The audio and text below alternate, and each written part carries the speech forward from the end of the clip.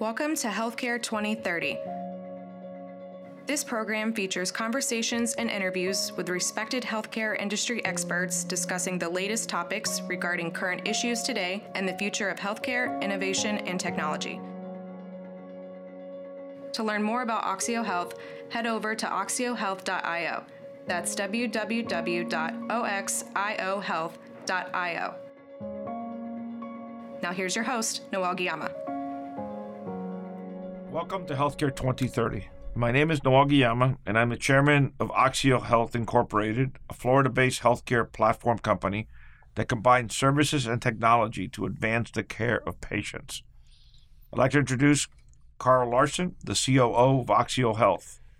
Well, good afternoon, Noel. Pleasure to be here. We've had some exciting podcasts, some good information that have been discussed, and I think this one is really going to be good because we're going to be talking about population health. Absolutely. And we're also going to talk about the real estate and the physicality of how care is provided. Right. Continuing from our last podcast, this is actually podcast number 23, and the subject continues to be real estate and its place in healthcare delivery. And also sort of the changes, dynamics in healthcare that are happening at the primary care and at the community level. So one of the things that we want to discuss is literally the change how healthcare is going to be after the pandemic. Right. In the United States, we're recording this in late June of 2021, and the conditions continue to improve. But we're not back. We're not back, but there are certain things that are going to be lingering. And part of them, and remember with the discussion we had the last time, is we had a material drop in Medicare expenditures and expenses by about 7% from 2020 to 2019. Basically, healthcare costs dropped. That means that patients were seeing less patients, less activities, less elective care. And sometimes it's kind of weird because if you need a knee replacement, it's sort of called elective care or elective procedures because you could schedule that around. So a lot of people that might need a knee replacement or even a hip replacement or other type of interventions were delayed because, first of all, the hospitals were only taking emergencies. And Right. Second, many patients did not, and by the way, still do not want to go into a hospital because of their concern. Even people that have been inoculated and have received their vaccines are still not wanting to go because of their concern of exposures to the variants A, B, C, D, I think we've got now. Whatever. So it changes the dynamics, and at the same time, we've got this thing that we've talked about over and over, is a growing baby boom population of about 10,000 people a day are turning 65. Right. So healthcare, in a really interesting way, I think accelerated by the pandemic, is becoming much more consumerism or much more consumer-driven. And I think that's the interesting play that we have with real estate, where it is, for historical purposes, clinical operations, medical operations, even hospitals were not considered sort of a major driver in real estate. And now, in particularly, especially when you take into account what has happened to retail because of online commerce, there's a lot of empty retail space, and even in nice communities. And people are now looking at how do we find something that's more stable, and one of that stability is healthcare, whether it's clinical, ambulatory care, or surgery centers, or emergency rooms that we talked about last time, or urgent care. All of these things are now looking at how do they repurpose real estate. And I can tell you, I have friends of mine that own real estate, and over the last couple of years, they've been seeing more and more interest in healthcare. And by the way, they have more and more interest in healthcare because they see it as a stable marketplace. In the old days where you had, restaurants may have been stable, but now because of home delivery, you may not need a bigger footprint. Right. Retail, so what traditionally been called, small business or mom and pop shops, have had a lot of pressure from online commerce and e-commerce, not just the Walmarts of the world and and the Amazon of the world, but there are many that now have a very different delivery structure, literally to the consumer. Totally. And I think, and again, that's probably been aggravated or accelerated definitely by the pandemic. Because I can tell you that I lived for months, except for food, everything else was being delivered by something online. Yeah, and you didn't even have a basement. Yeah. So that continued to grow. So people are looking at real estate opportunity. At the same time, we talked about last time, is the pressures that physicians are being placed by that reduced reimbursement and the cost of operations to continue to increase. Right. Everybody has been looking at adaptations, and you brought up a couple of good ones. One being the retail and the deliveries, and we're even seeing that in grocery. A lot of grocery delivery going on. There is one company I read about recently in the UK relying heavily on robotics and delivery, and have almost no storefront at all for the public.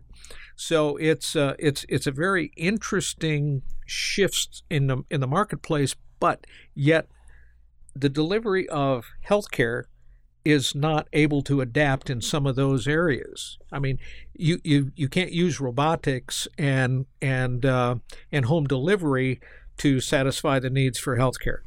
It's a challenge, because I can tell you that at one point I was managing collectively about 40 medical practices, 40 different locations, and it was a nightmare because you're dealing now with every facility looking materially different. Yep. The footprint was different. The amenities were different, and now you're seeing organizations that are going in there and literally looking at specially provisioning a building, okay, or part of a building, right, for medical care. And because of managed care, which we didn't talk about the last podcast, managed care is requiring now much more collaboration in the delivery system. So instead of having a patient be sent to 5 different doctors in 5 different locations, what they're doing is bringing the doctors to one location and the patient going back to that location. And particularly one of the things that we're seeing emerging in Medicare Advantage is that facilities are providing transportation. Right. So it's a lot easier to transport the patient from their home to a central location than what it was. I can tell you, we did this 20 years ago, 25 years ago, is we were picking up the patient from their home and taking them to the primary. We were picking up the patient from the home, taking them to the specialist, and a second specialist, and third specialist. And sometimes you still have to do that, but the reality is it's much better to have the doctors work together, much more efficient, much more effective. Well, you get collaboration also. Sure. And especially today with EMRs, they're able to share the same technology. Well, telemedicine also, right? And all those things together is creating an environment where it is much more practical, much better quality of care, much better collaboration, and much better control of costs by bringing in a dozen doctors, 15 doctors, in one location, multidisciplinary, so they could treat the patients at that same location. So that the patients used to go in that location for most of their health care.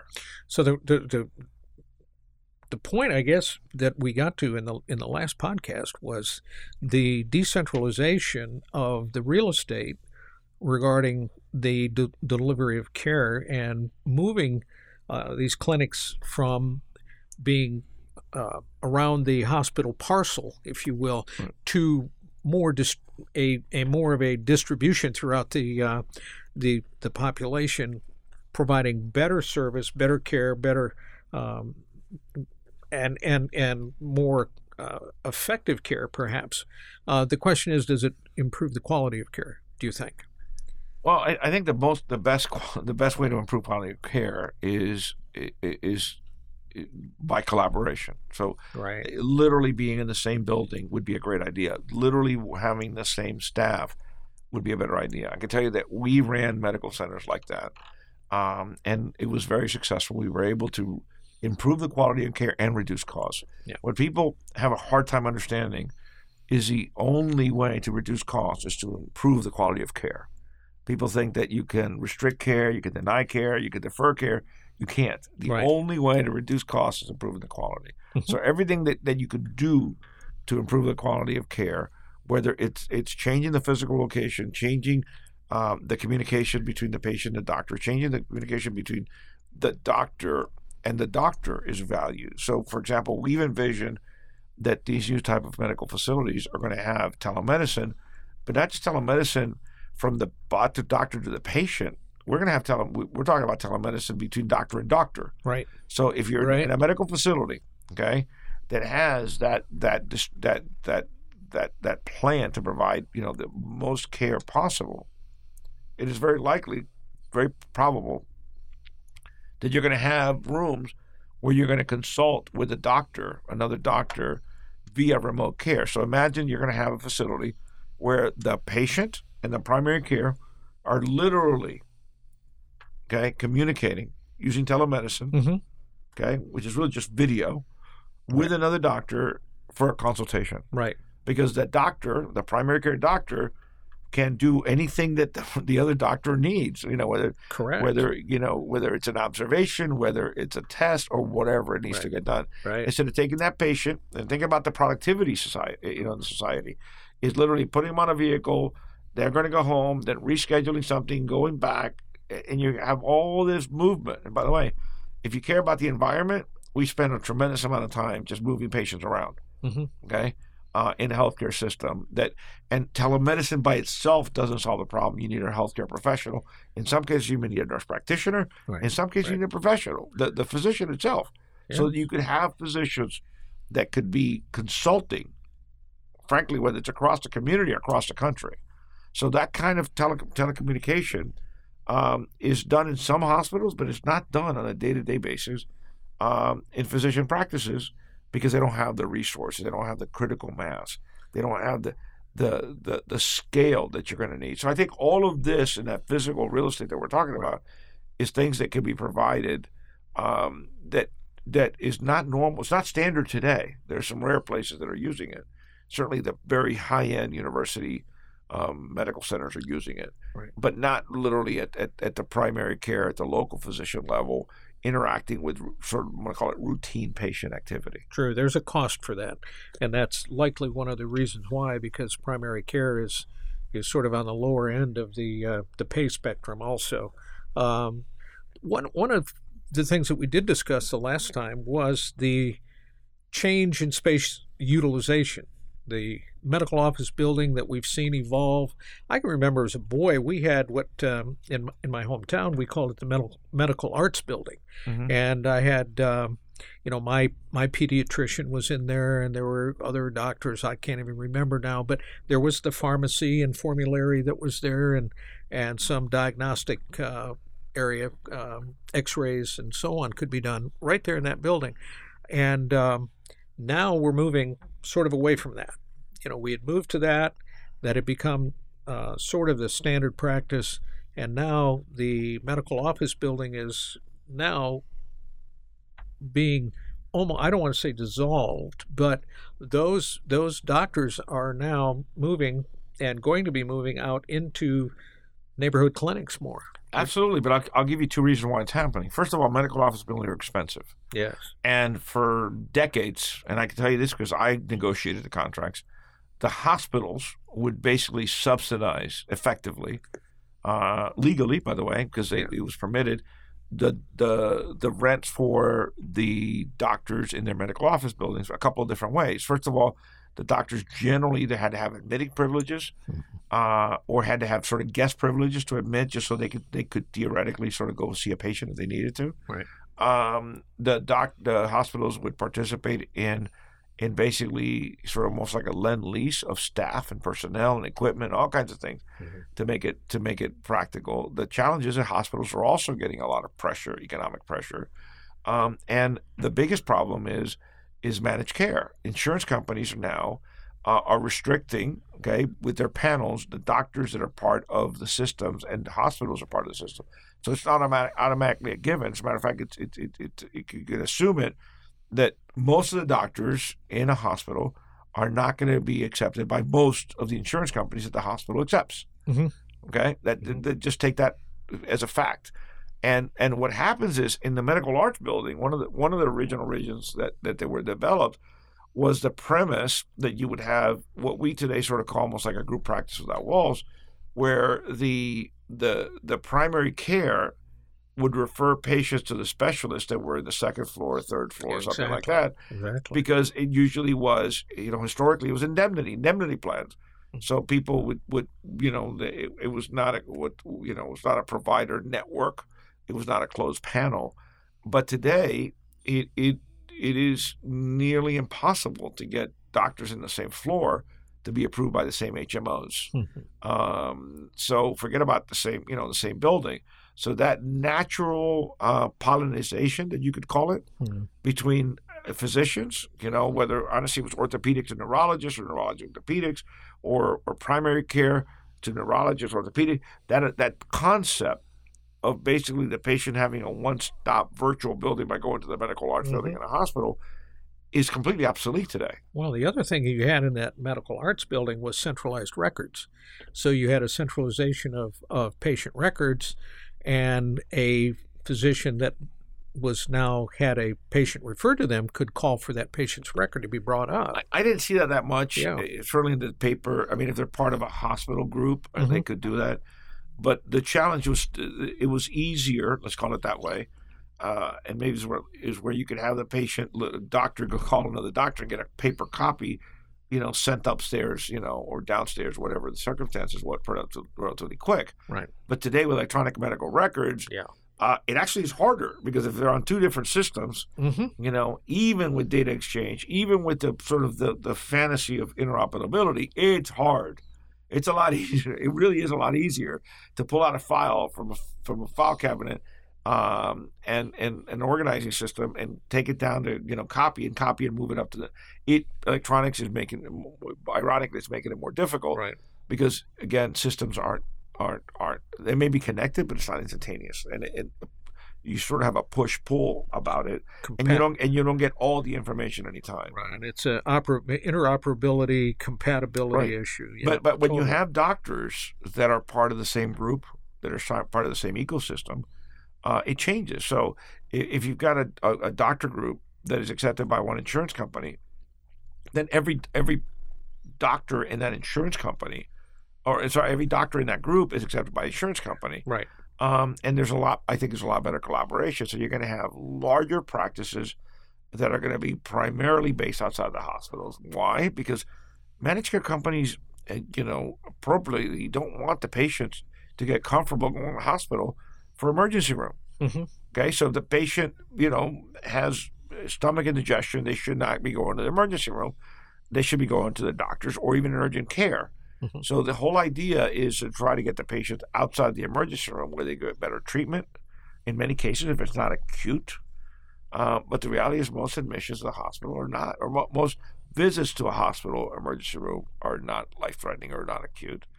And the reality is, and we always talk about this, if you have better data coming in, again, back to the conversation about IoT and remote care, right, you can basically divert the patient and get ahead of the problem before the problem becomes chronic. Yeah. I don't know why, but whenever I've had challenges and issues, it always seems to get worse at night when the doctors close.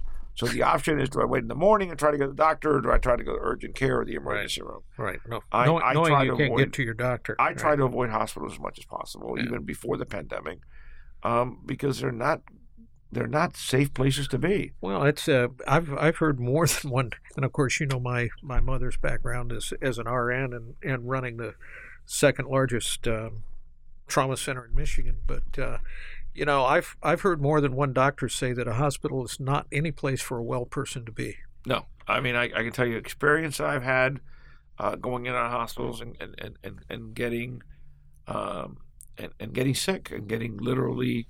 I had a bacterial pneumonia that was horrible. And I know family members that I have that have gone into hospitals and came out with something that was really bad. Yeah. Which is fortunate everybody overcame them, but it was so difficult. Yeah, which is not to demean the hospitals. It's just an issue of the size and everything that's going on and the numbers of people that are there with compound issues. So no, and even doctors admit they don't want to be in a hospital because of all the things that can go wrong. Right. So I mean, that's all the big trends is to get outside the hospital. I mean, even hospitals are talking about sort of with the pandemic, they were talking about having sort of remote emergency rooms and remote hospital room, remote ICUs even in some big university hospitals. Acute rehab centers. Yeah, so they would literally push them out to their homes, equip their homes so they could be monitored.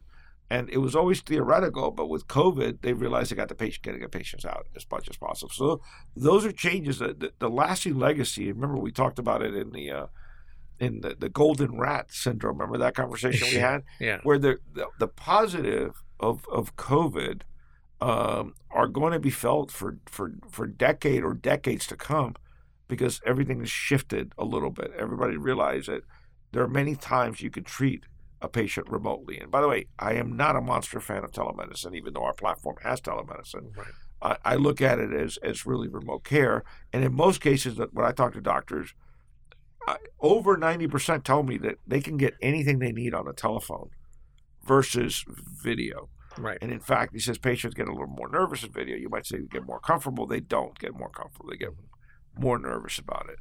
And the doctor says they can tell a lot about a patient's voice, their interaction with the patient. And the reality is, some people say, well, there's certain things that you could see, not really, even with high definition. I cannot imagine a doctor. The most extreme example is dermatology, saying, well, you're going to have this or that. Right. All they might see is a mold. Listen, we got to come in and take it out and do pathology on it. Right. Okay, there's nothing, and when people talk about, I know that companies tried to come up with health plans. They were doing literally primary care as part of the health plan that was remote, and I'm sitting there. It says, how are you going to take the patient's blood pressure? How are you going to take their temperature? How are you going to check their blood glucose? How are you going to check their weight? All those things that are just a systems check that a doctor needs to do. Yeah, is difficult. So if you know what's wrong, if the patient has something that we would know. Let's talk about, asthma is something that, the symptoms are recognizable. But frankly, you may not know what the patient's blood oxygen level is. So, it makes a monster difference if somebody's got asthma and they've got oxygen level of, say, 96, 95 even, and somebody's got asthma and their oxygen level is 88 or 89. Right. Those are dramatic difference. I mean, one can be treated probably. The other one literally is emergency room.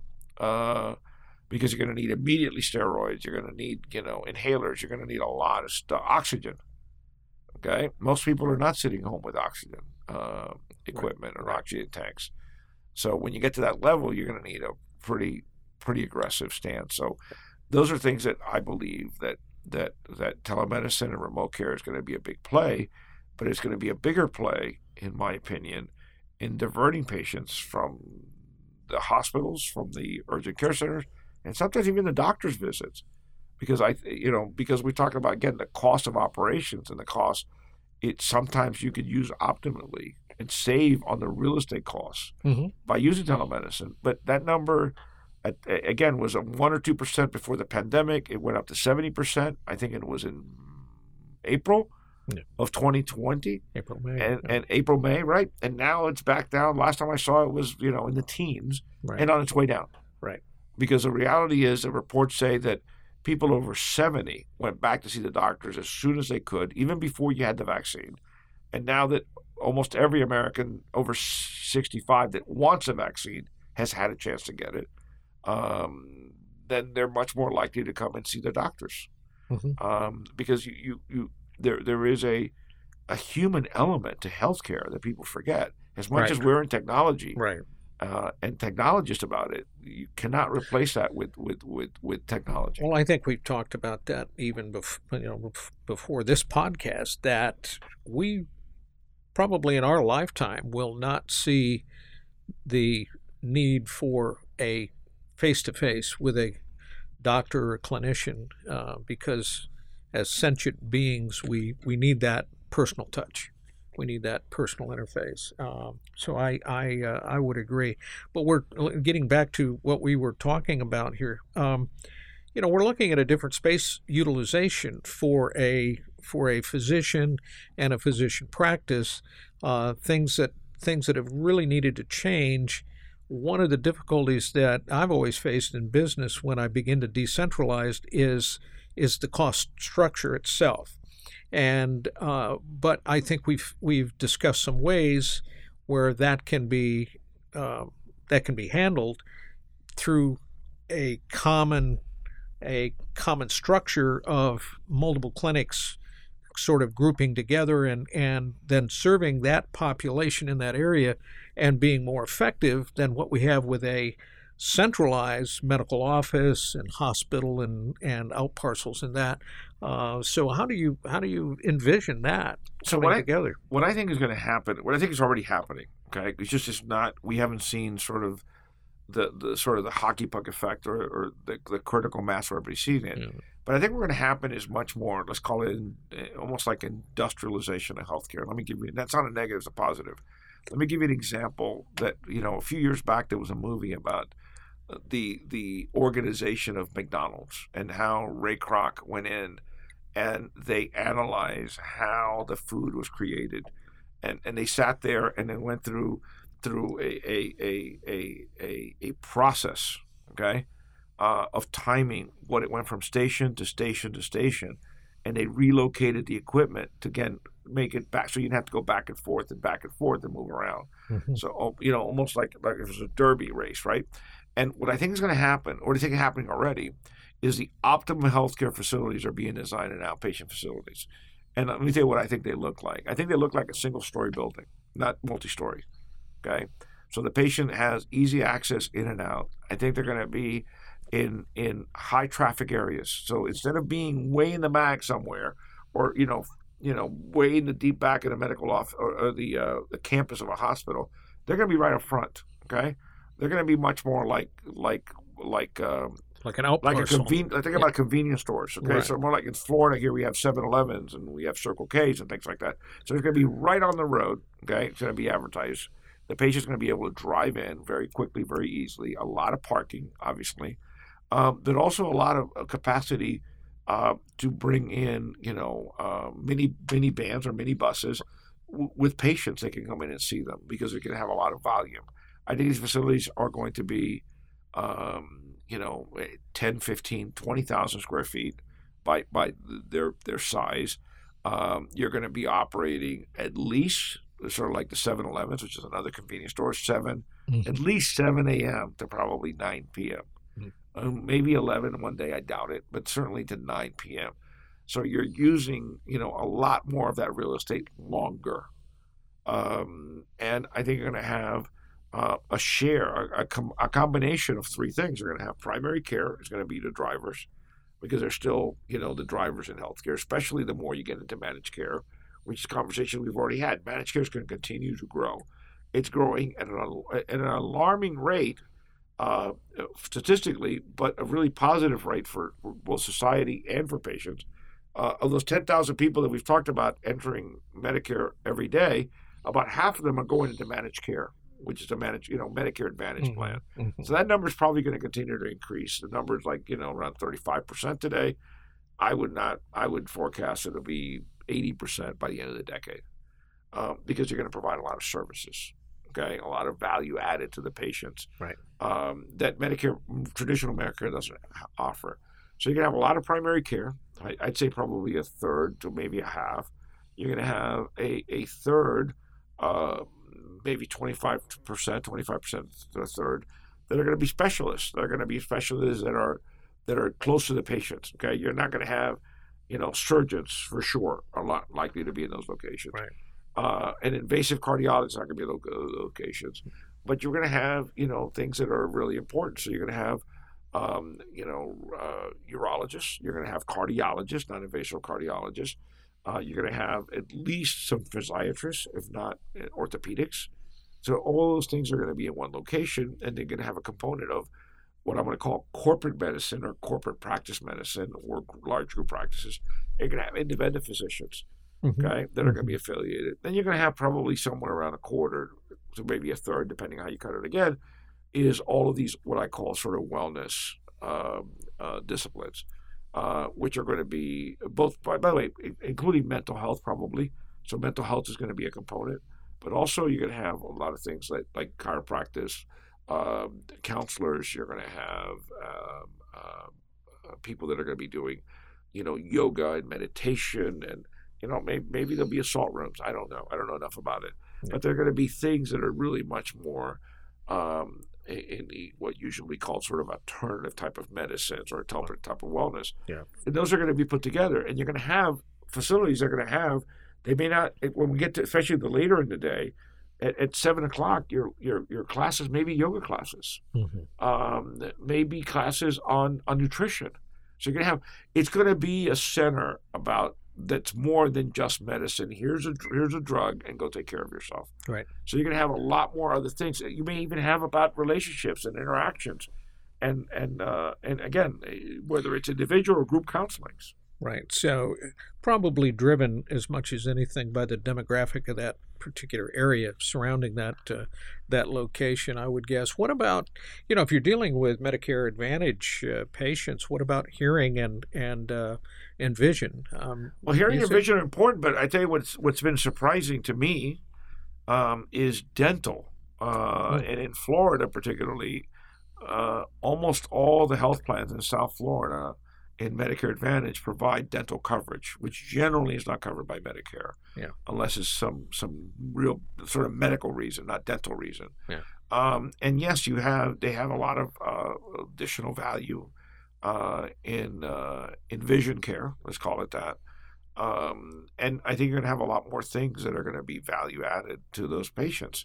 For example, every Medicare Advantage plan in Florida offers a gym membership. It used to be called, one of them was called Silver Sneakers, was the big one, but there are others. Yeah. So the idea is understanding.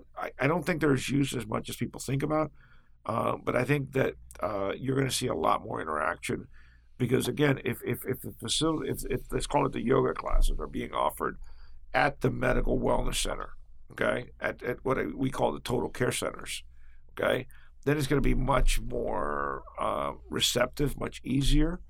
And the whole spirit of that facility is going to be about maintaining wellness. So that's really, really important. It's what I call sort of the placebo effect. How you feel about healthcare and wellness is as important as sort of the clinical aspect of it. Right. Well, and it occurs to me that, a term we haven't used here recently is patient-centric. And that's really what these are. These locations are truly patient-centric now, rather than provider-centric. Absolutely. As the medical There's no question. That's why I talked I think at the beginning I used consumerism, and you're right. Patient-centric is more specific. Mm-hmm. But the reality is understanding now the human, characteristics.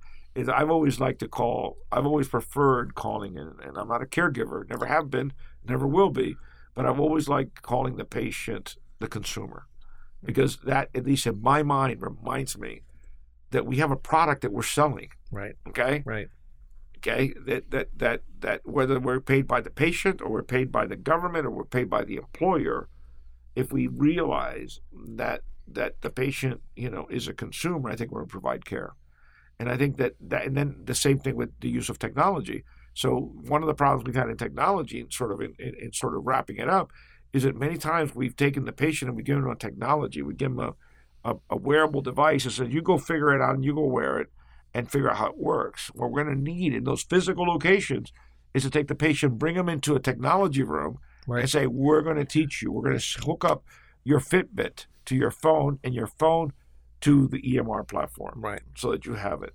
That isn't done almost anywhere. No. So the reason why we're having such a what I see as a battle between technology and healthcare is because of that. Okay, here's the package. You go figure it out. Right. Well, it goes back to compliance, just like compliance with a care plan or medication or whatever, to get people to wear those devices. That again, it goes back to compliance. So, sort of putting a capstone on this, what would you say are the key success factors, the critical success factors now as we move into really what is almost a new generation of healthcare delivery that is now more population oriented rather than I'll use a term I used before, decentralized. What do you think are the key critical success factors. I think you stumbled into it. The conversation was talking about the components of consumerism. How do we get the consumer to understand it's a consumer and not a patient? Right. So it's all about the breadth of services being provided.